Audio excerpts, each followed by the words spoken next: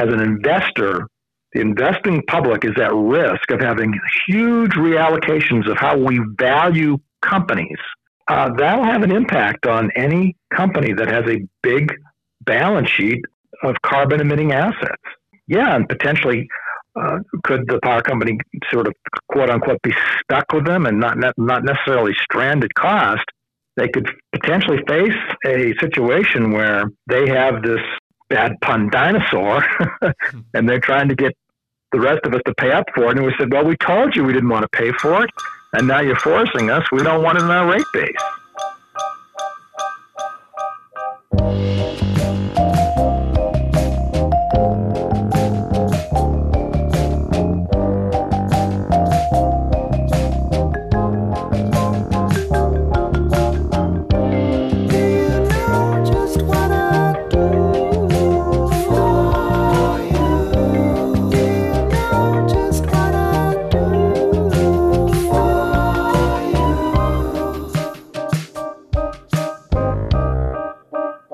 Thanks for agreeing to be on the show and to answer some of our questions. And I guess, are you ready to start? Sure. Great. Well, I guess maybe just start off introducing yourself to our listeners and just who you are and your history. Well, thanks for inviting me onto your podcast. I'm David Ewer. I've been living in Helena since 1985 and spent my career in state government. And included serving 8 years in the Montana House of Representatives. I represented downtown Helena as a Democrat. So from 1992 through 2000, I was in the House. In 2005, I served as budget director under Governor Brian Schweitzer. So from 2005 and 2011, I was budget director. And then after that, I served as the executive director of the Montana Board of Investments, which invests all the state's money from 2012 to 2018. I've got a degree in economics from Northeastern University, and I received my master's in city and regional planning from Harvard University. Oh, wow. Well, that's quite an introduction. I guess we should introduce ourselves. I'm Ryan Kissinger. I work as a medical illustrator, and that is a real job. Max, you want to introduce yourself? Sure. Yeah, my name is Max. I'm a farmer. I grow a lot of vegetables in Ravalli County and ship actually food as far as Helena. So great. Yeah, maybe I'll see you in the neighborhood sometime. And then I'm Daniel Carlino, and I live in Missoula, and I'm running for the Montana Public Service Commission, which has got me interested in talking to you about the deregulation of Montana Power. So people that have lived in Montana for a long time definitely know about this from the rate increases and so on and so forth. But Montana Power deregulation really left the energy in Montana to the free market afterwards. And that deregulation seemed to happen really fast with different influences, and it left a lot of Montanans in financial ruins, and it really jacked up the prices for Montana Power ever since. So I was hoping that you could take us through a brief history of how that was for you on the legislature at the time of deregulation, and just let our listeners who aren't familiar with the deregulation of Montana Power hear a little bit about what was going on at the time. Sure. The push for electric deregulation in Montana was quite a bit different than the push for deregulation in California. And it might be better to start with California and somewhat of a brief national perspective. The concept of deregulation started under the Carter administration with the deregulation of airlines. Pretty much a positive phenomenon, I think, for most people.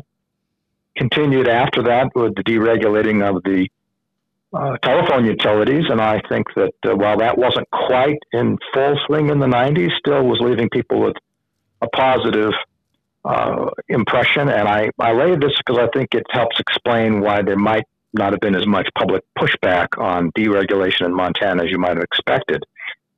So in the early 90s, in California, electric prices were high. There was a number of reasons for this. Part of it was recovering expenses for expensive nuclear power plants. And the large industrial users were getting annoyed about high prices. And then in the 90s, there was a beginning of a new technological shift with highly powerful and efficient natural gas fire generators. And people were looking at the prospects of having cheaper power if it could be deregulated in California. At the same time, the Federal Energy Regulatory Commission, known as FERC, was exploring and eventually opening up the wholesale transmission of power in America, those great big massive high tension lines you occasionally see, to competition and choice by large users who were utilities. It's important to note they were not talking about individual customers having choice. That's a point I'm going to come back to later on. And so in 1995 and 1996, the Montana Power Company let the public know that they would be going around the state to talk about their vision of the future and the prospects of maybe deregulating that the power system in Montana, and that change was coming. And so I started studying the issue, and in the session of 1997, although it was late in the session for the introduction of bills, the Montana Power Company dropped into the legislative process a very large, complicated bill that frankly gave them almost all the advantages and disadvantaged customers without a very strong underlying rationale for support. And that rational support looked very different in Montana than in California. In California, you had ratepayers such as large industry paying essentially the highest rates of electricity in America. Homeowners were paying about 13 cents per kilowatt. In Montana, we had the fifth lowest power in the nation. It was under 6 cents. Wow, right. And so the whole premise of deregulation didn't have an evident payoff for Montanans. The question I tried to pose is, why do we want choice to pay more? Why shouldn't we keep a good thing here, right? i.e. cheap power? So the bill went through. I was the lead opponent, and I made several points. And the power company and its allies, one of the first points they said was change was coming. We needed to get in front of it. And the proponents, as I remember, I'm going to qualify a little bit because it's been almost 20 years, but they wrongly said that we would be facing change if we didn't do something. And at least the implication, or maybe the direct statement, was something about, well, look what's doing at FERC, conveniently ignoring that FERC was not setting up choice by individual users, regardless of size. They were talking about potentially the choice of, if you were a utility company, to have choice on transmission lines. That didn't really impact the status quo in Montana. The large industrial users in Billings who supported the bill really still would only have two choices under regulatory environment. They would either buy their power under regulated environment, or they could self-generate. Nobody does that. So that bill, which is a long, complicated bill that gave almost all the advantages to the power company, and it had an important wrinkle in it. It's a complicated one. We can get into it more length, but what it did was it gave the power company the ability to set a fee against ratepayers to recover costs that they called stranded. And that's unfortunately a very important concept, even though it's a bit arcane. And the idea was that in California, the notion of recovering uneconomic assets in a deregulated environment i.e. recovering stranded costs, the best example is an expensive above market nuclear power company. Well, we don't have nuclear power plants in Montana. Montana Power argued that they had hundreds of millions, maybe $1 billion in stranded costs. They had a couple of above market generations. They did. Something called qualified facilities. There was at least 3 of them. They didn't supply much of the base load to the Montana Power. After 1997, in the summer of 1997, the Montana Power Company tried through the whole process through the PSC to establish effectively a new tax. And interestingly, this is where the convergence of the Montana Power Company and the large industrial users who had been proponents of this bill, they went at odds with each other. They said, we like the notion of choice, but we don't want to be paying that tax for stranded cost. Mm-hmm. And that precipitated the Montana Power Company eventually in late 1998 to throw it up its hands. I guess it was actually December of 1997, throw up its hands and said, okay, we can't agree on this charge. We will sell the assets. And that's when you have on December the 10th of 1997, the power company announcing that it would sell the assets. So I'm going to stop here because there's more to it, but let me see if you want to ask questions up to where I've got you now, which is when the power company didn't get its way, decided to sell all of its generation assets in Montana. Actually, I generally like the way the conversation is progressing. We had some other questions prepared, but I'll leave it up to you to continue the discussion in whatever way you think will be most helpful for our audience. It might be helpful just to finish out the story as I left it. Yeah. Because in the session, the power company said we were always going to be in Montana, that we'd be basically under a deregulated environment, that customers would have choice, that would be the opportunity for cheaper power. They didn't tell you how you'd get your cheaper power. Mm-hmm. They just said the prospects of cheaper power that nobody asked for as far as citizens. So the assets were sold to Pennsylvania Power and Light, and Montana Power received something on the order of $600 million for the assets. And through these years, they had gotten, I think, kind of stumbled into this telephone deregulation technology evolution with fiber optics and Touch America. And the 90s, you had this really new heavy razzmatazz about the prospects of the personal computer being in your home, hooked up to it. It seems all whole hat now, 25 years later, but that was all pretty much embryonic in the 1990s. And there was a real competitive force. Who was going to have monopoly pricing power for fiber optics? In those days, the debate hadn't settled as to where the action was going to really be. Was it content? Was it infrastructure?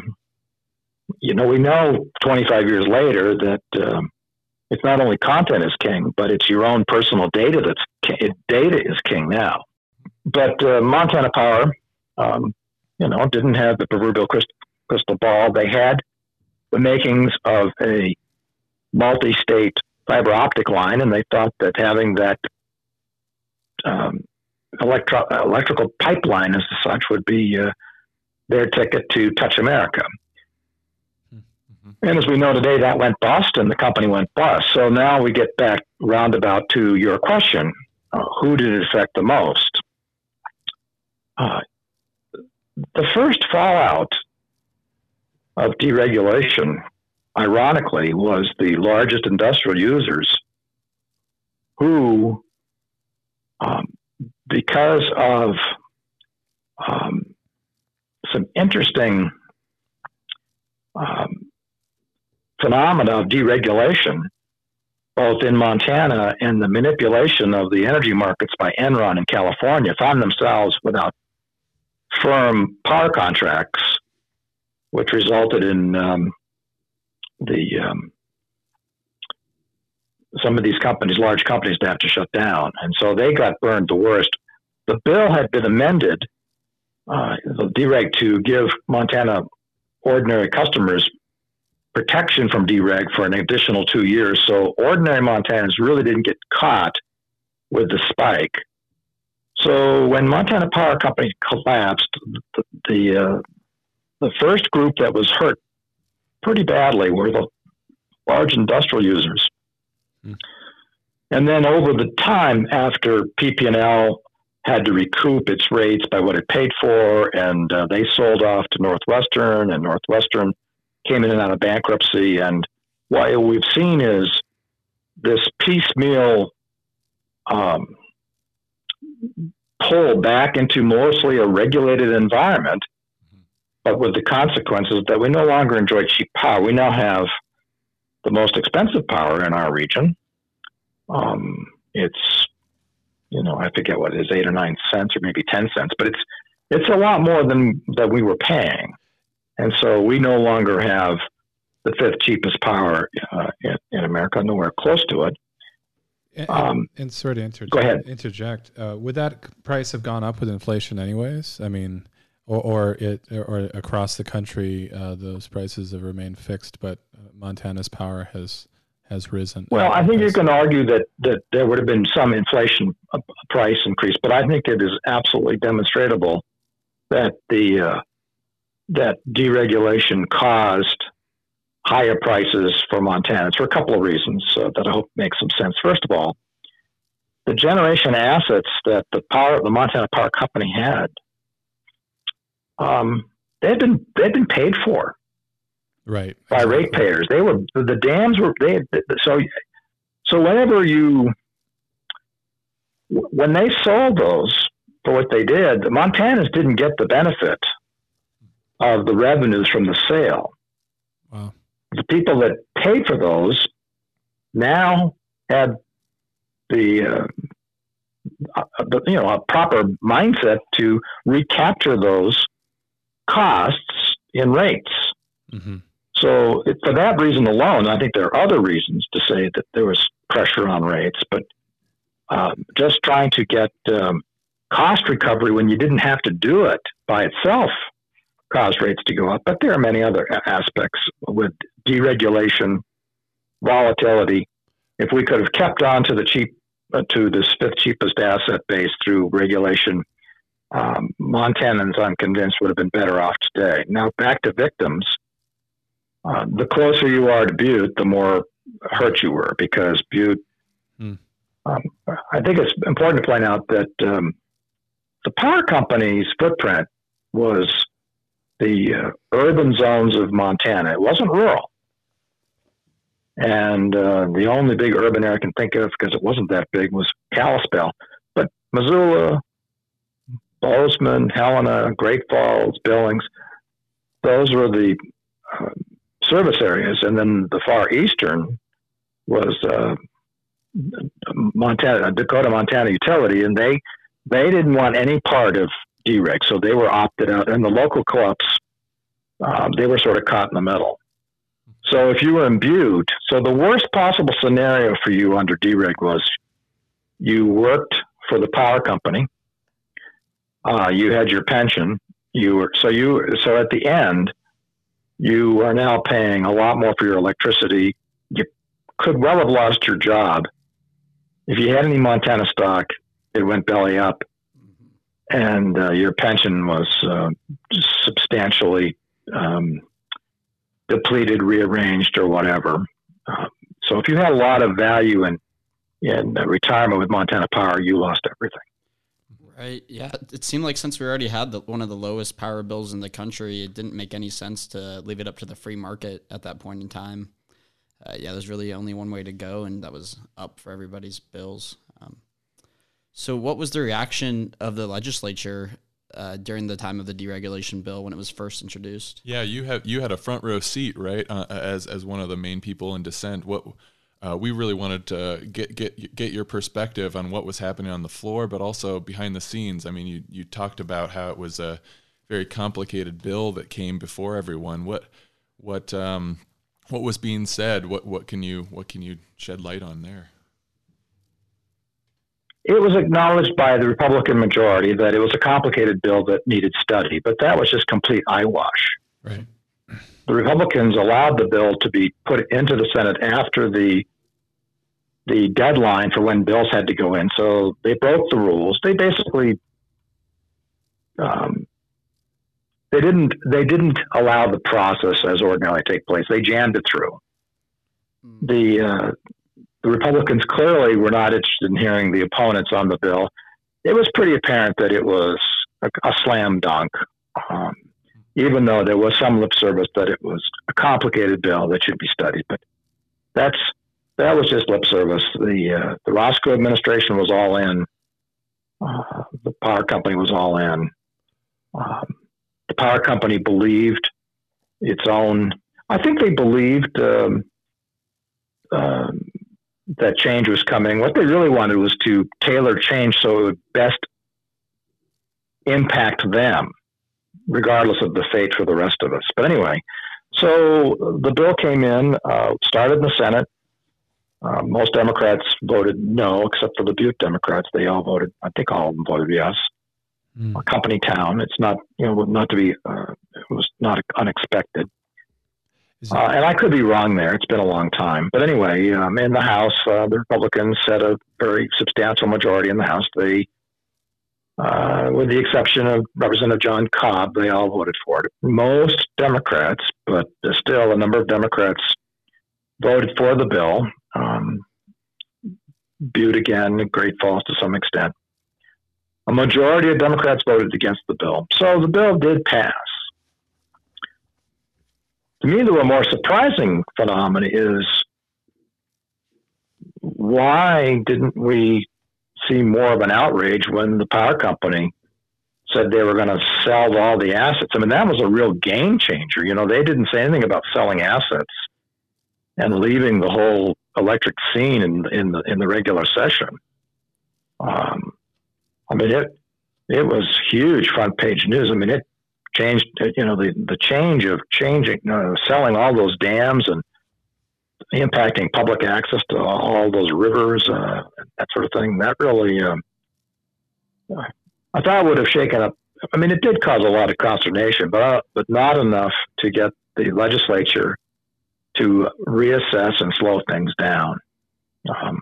Even though people like me did try twice to get the legislature back into session, at least delay this phenomena and see what would happen. Yeah, slow it down. Sounds like a tough time to be on the legislature, trying to speak out against all those forces that are, pushing something that's really not good for Montanans. So what was it like for you during that time, being one of the only legislators who openly spoke out strongly against the deregulation?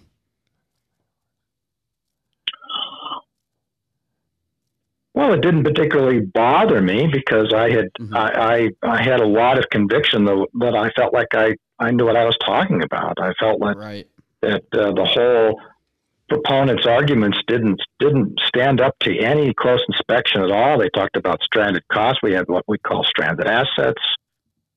The comparisons were not comparable. There was no underlying push, major regulatory move by the feds. There were national papers put out by experts that said that electric deregulation would in general cause the average rate of for Americans to pay the average rate. Yeah, you would think that would be convincing to some of the other legislatures. Yeah, but if you follow this through, if the average rate turned out to be 8 cents and you were paying 13 cents in California, you love it. But if you're paying 5 cents in Montana and it goes to 8 cents, you don't like that. Yeah. That right? Up. Yeah, that's like what 3 divided by 5 is. That's a 60% increase. That's unreal. Yeah, especially in a state like Montana. I think the force that I clearly felt was the immense influence of the power company. I mean, the power company probably enjoyed more respect and goodwill than any other institution in the legislature. I'm not sure there's anything comparable. I mean, you have to remember the power company had been a power company since, I don't know, 1910. So we were in like, what, our 8th decade. Probably every gymnasium in the power company service area had a scoreboard that, you know, brought to you by the power company or on the football field.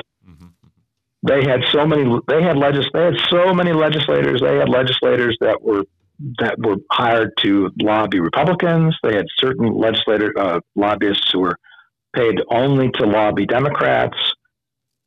They bust in when they got the co-ops to agree not to oppose and to be proponents of the bill because they would be unaffected. They actually paid for bus loads. They had huge resources.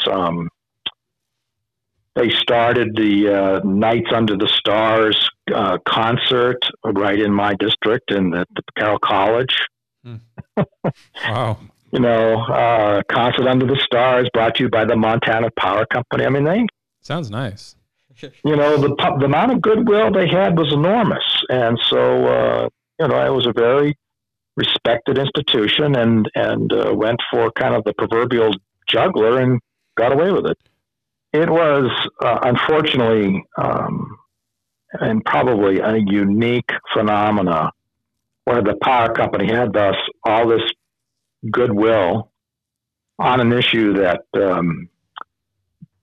people don't think too much. You know, you get up and your powers are reliable, and I mean, think about it. In general, people are. Do you want choice? Are you pro-choice?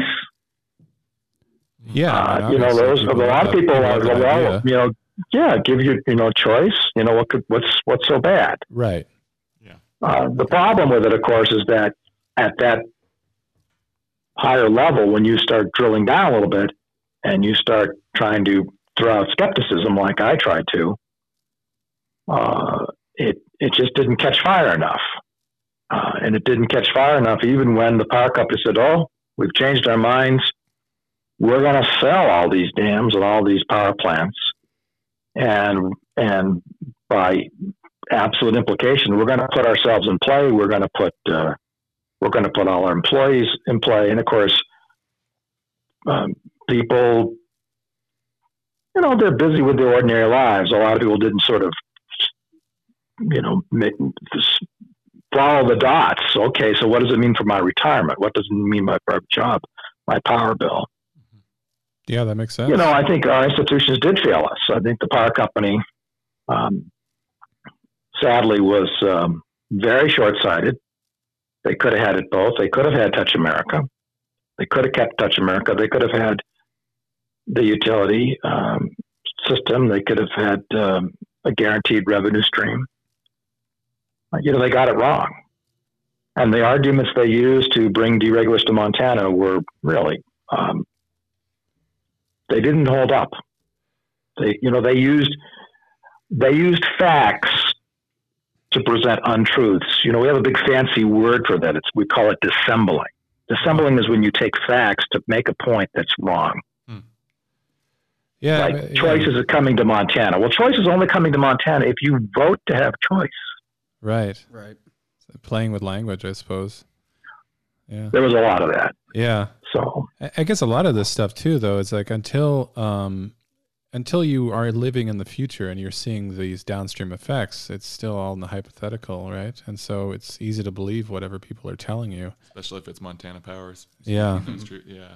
I think one of your points is true. I mean, I think it's self-evidently true. People clearly did not feel that their current power bill was at risk of being much higher. Right. They didn't feel that risk. Yeah. Until there was a lot of opposition to. There was quite a bit of support for the call for the special sessions. Senior citizens, unions, environmental groups. I would call sort of the most of some of the Association of Churches, the groups that typically represent smaller communities of organizations as opposed to large industrial users and industrial groups, all of those groups traditionally have less power, at least in Montana, than large industrial groups and the power company. So back to the stranded costs, I'm thinking of some future stranded costs that could possibly happen, because Northwestern Energy, in their 20-year energy procurement plan, is wanting to invest billions in natural gas infrastructure in Montana in the early 2020s, starting in 2022. But science and justice is just demanding a transition away from fossil fuels. So given the history of stranded assets, how do you think the public service commissioners should view the possibility of stranded assets from the proposed natural gas infrastructure in their decisions? Well, that's a big question, and it has a couple of elements to it. So let me try to unpack it a little bit. First of all, the notion of stranded asset and stranded cost goes away if you're still regulated. By definition, there's nothing stranded if a utility system is under government control through the PSC. So if the public service, and pretty much today, what we've gravitated mostly back to a regulatory environment. We don't have choice today. We have mostly it's regulation, and the regulation we have is on the three components of electricity: the generation, transmission, and the actual distribution of power. Those are the three big legs to the stool for getting electricity into our homes. Right. But now you fast forward into the 21st century under the whole notion of fossil fuels, and the question, your question is, should people pay for a new generation asset that's fired up by fossil fuel? Yeah, exactly. And if that's the question, and it gets kind of complicated quickly, because in the short term, it may be that the fossil fuel is cheaper. Although we are seeing, we've seen over the last 10 years, prices for renewables come way down. Right. Are they competitive? Here's the thing. In the last year, we are finally seeing major players in the world's capital acknowledging that the capital markets are starting to wake up and starting to worry about, are they accurately pricing in climate change? You may have seen last week BlackRock, one of the largest repositories of capital in the world. It's in the trillions. They've made a stand that says we're going to have to accept the phenomena of climate change, and we need to accept that it's going to disrupt capital. There are going to be winners and there are losers. And so getting back to whether you get it into rate base, for me personally, because I'm not running for the PSC and I don't know exactly my position, but I think my position would be something like, we have a responsibility, we have a duty. The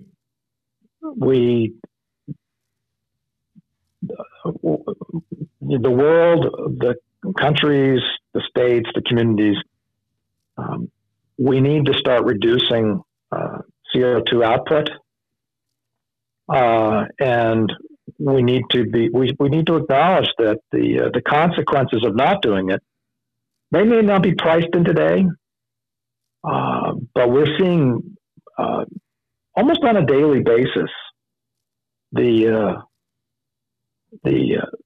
extreme variability, ugly variability. Variability is not a strong enough word. The consequences of extreme climatic events And how do we not exacerbate those? Right now, this current administration is doing not only nothing, but it is trying to roll it backward, being like uber denial.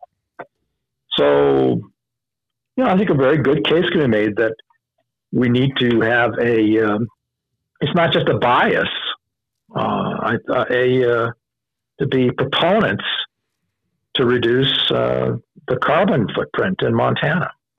Right. It seems like a disastrous time for Northwestern Energy to invest billions into more fossil fuel infrastructure in a time like this. And is that what you meant by stranded assets? Maybe not the historical definition, but if they are able to proceed with their procurement plan, if they execute the idea of investing in natural gas plants at this time, they could become stranded assets if in the future we decide as a society to regulate them harder and switch over to more and more generation that is not the fossil fuel? Well, yeah. I mean, now you've gotten into, it's a little complicated for the power company, and let me explain why. The power company, and not the Northwestern, they have a phenomenon that most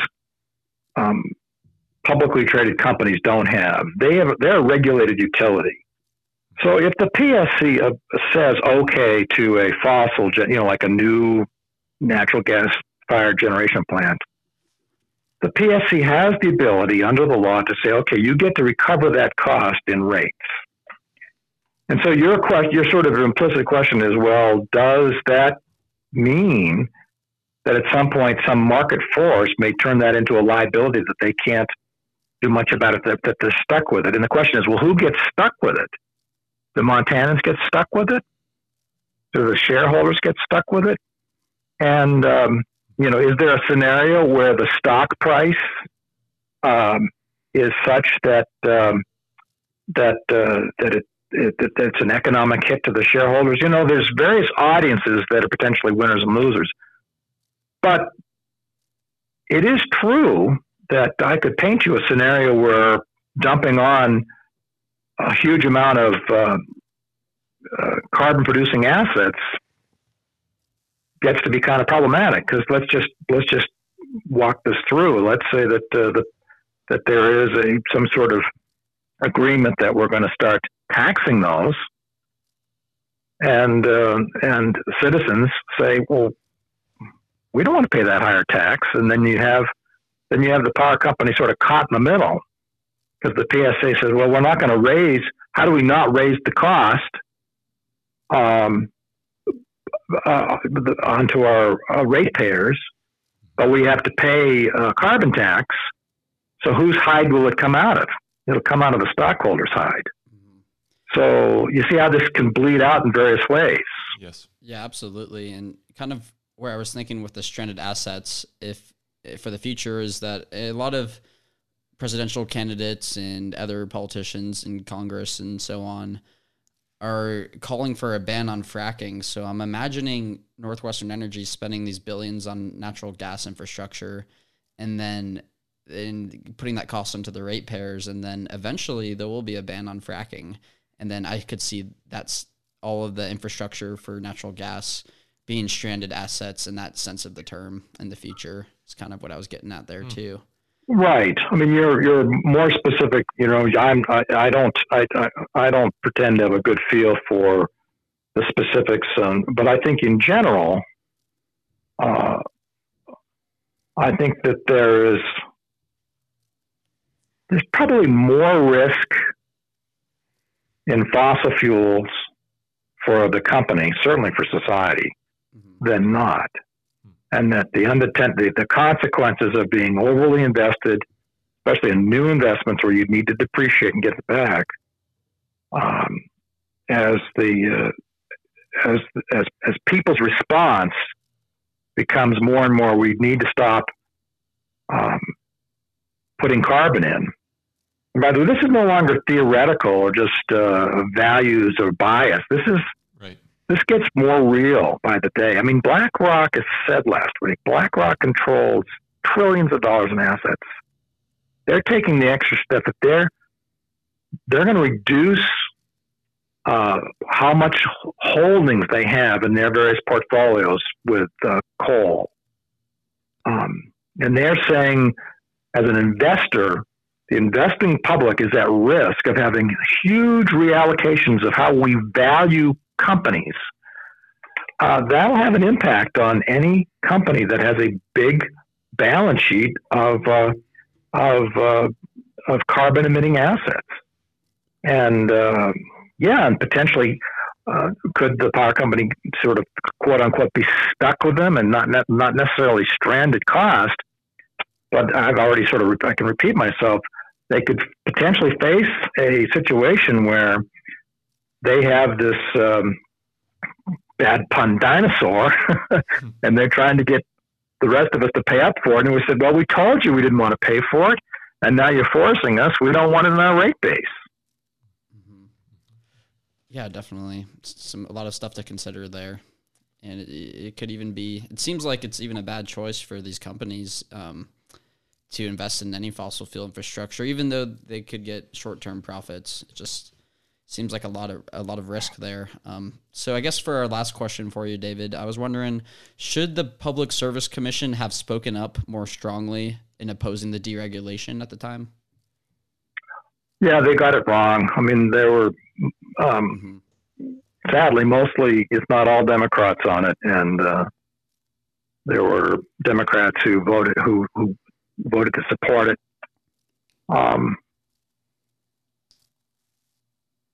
I think in hindsight, most of them would acknowledge that they made a mistake.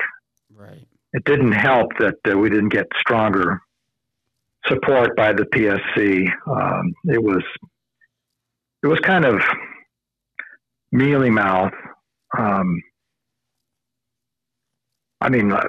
me, it just seemed so clear that why would we want to risk? You have cheap power.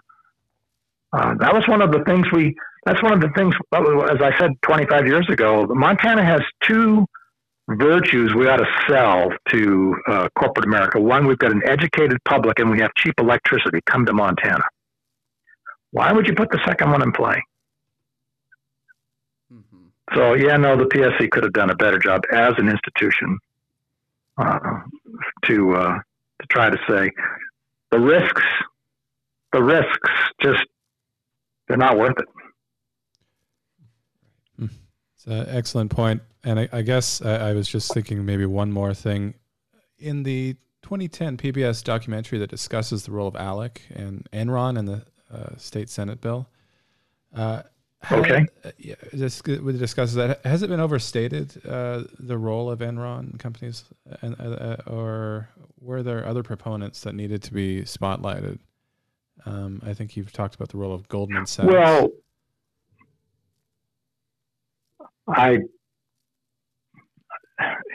others, including the documentary, try to paint Enron as the major villain for electric deregulation in Montana, and I actually don't agree with that. I think the major villains were the power company. Oh, wow. And was with its financial advisor. Its longstanding financial advisor was Goldman Sachs. And I think those are the two that really spearheaded electric deregulation. Enron could well have been here. I never met anybody from Enron, but there are two facts that lead me to believe that Enron was a small player. Fact number one is that they spent millions of dollars to have people sign up for electric choice in California, and essentially nobody signed up. Fact number two, they were publicly on record said they were not going to try to bring choice to, they weren't going to spend any money to bring choice to Montana.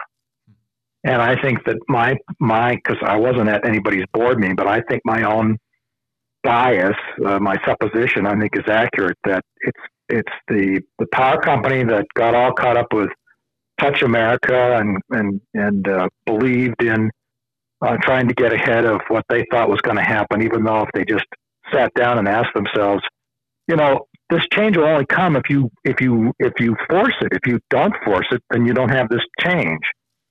And then I think the Goldman Sachs was whispering in their ear, you got this stock price that just stays at around $22 a share. we can help you unlock the hidden multiple by having dereg. And of course, the stock price did shoot up, but then it went to zero. Right. So somebody made You up know, that. Goldman still got their tens of millions of dollars in fees. Most people, and I think corporate America hopefully has learned this lesson, Wall Street is about one thing. It's doing a deal. That's all they're interested in. Yeah. I mean, They want to do a deal, right. and they get paid for it. But you just have to always keep them.